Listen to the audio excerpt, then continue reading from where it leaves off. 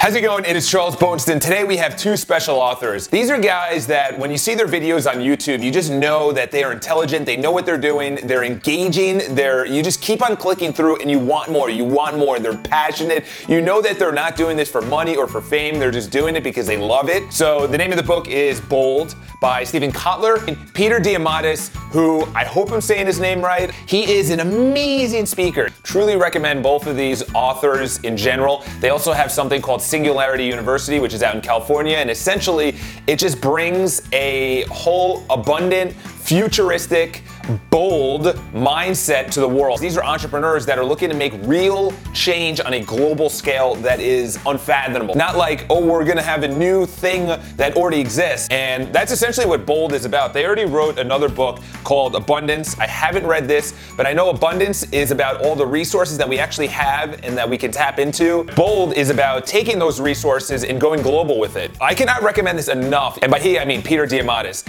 When you hear him talk, he's just so bullish about where society's going. Just transportation and sustainable energy. I think there's a crazy stat that 60% of our body we can actually replace. In other words, organs, limbs, eyes and hearing and fingers and just things within our body that we can literally just take out and replace. And in Bold, that's what they talk about, is just doing something just radical. He had a vision way back in the day, probably 15 years ago, and he always thought about, he's like, you know, what if we could just travel privately and have space flight, and then in the future go to Mars. And he came out with something called the X Prize. He got shut down for years.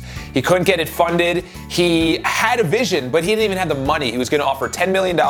He didn't have the $10 million, and he kept on asking all these people. You know, you're literally talking about the Richard Bransons, you're talking about, what's his name from Google, all the world's billionaires and very wealthy people in the hundreds of millionaires. And no one would actually fund the project, but he just kept on going. Finally, he found someone. It's gonna be the first transportation vehicle that goes orbital and then it comes back down. And obviously, don't quote me on the exact details. And what happened was like, a revolution in transportation. A ridiculous amount of teams participated. A ridiculous amount of research went into the actual transportation. Going through the parts of the book. First is the technology, is what are you trying to do? It has to be something that's obtainable, yet is crazy. This is about something that you want to do globally. Facebook produces no content, yet it's the world's largest content provider. Uber is the biggest taxi company, yet it doesn't own any taxis. Airbnb owns no hotels. It's the largest hospitality company in the United States. It might be in the world too. An amazing quote. Something is called crazy the day before it's actually achieved. Something is called crazy until the day before it's achieved. Then you have to have the mindset, which is true. You know, Peter talks about what he did to actually fund and put together the X Prize. NASA didn't even want to do his X Prize. And this is really with anything. Tony Robbins talks about 90% is mindset, 10% is the actual ability to get it done. In other words, the resources to get it done. But literally, it's just your will. Your will to get it done, your belief in yourself. Number 3 is the crowd. So the crowd, he talks about how to actually get the money. If you're trying to fund Kickstarter, as he talks about, any way to actually fund your projects, Fundrise. There's so many ways that you can go viral, either on a YouTube video, any other social media platform.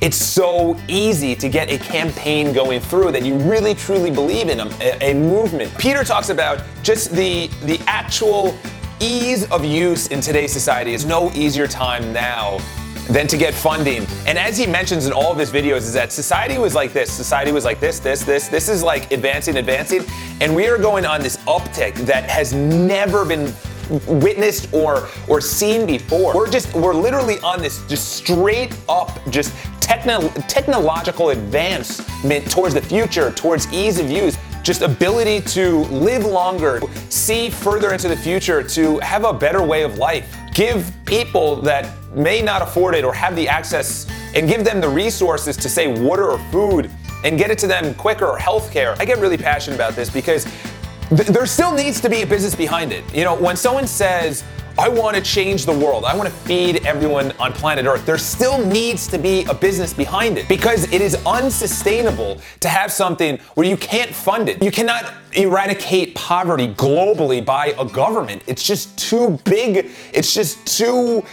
difficult. And then when people talk about you know, the business side is a lot of people have the vision, they have the will, but they don't have the business side. I'll leave you with these two things, is that people in general, as much as, and he talks about in the book, is that you have to leave negativity out of your life. You have to not watch the news because there's so much good going on in the world. And humans in general are just good people. They are just good people. Anyway, subscribe to the videos. I come out with a new one every single week. I'm really gonna be crushing it in the next couple of months. Let me know what you think about the future. Leave it in the comments below, because to be honest, I am bullish. I know sustainable health, water, food, resources will just make our lives a little bit easier. Anyway, subscribe to the video. Have an awesome day. I'll talk to you guys soon. Welcome to my bedroom. First of all, we have to talk about how to actually wake up. Number one is you need blinders. You need to have zero light.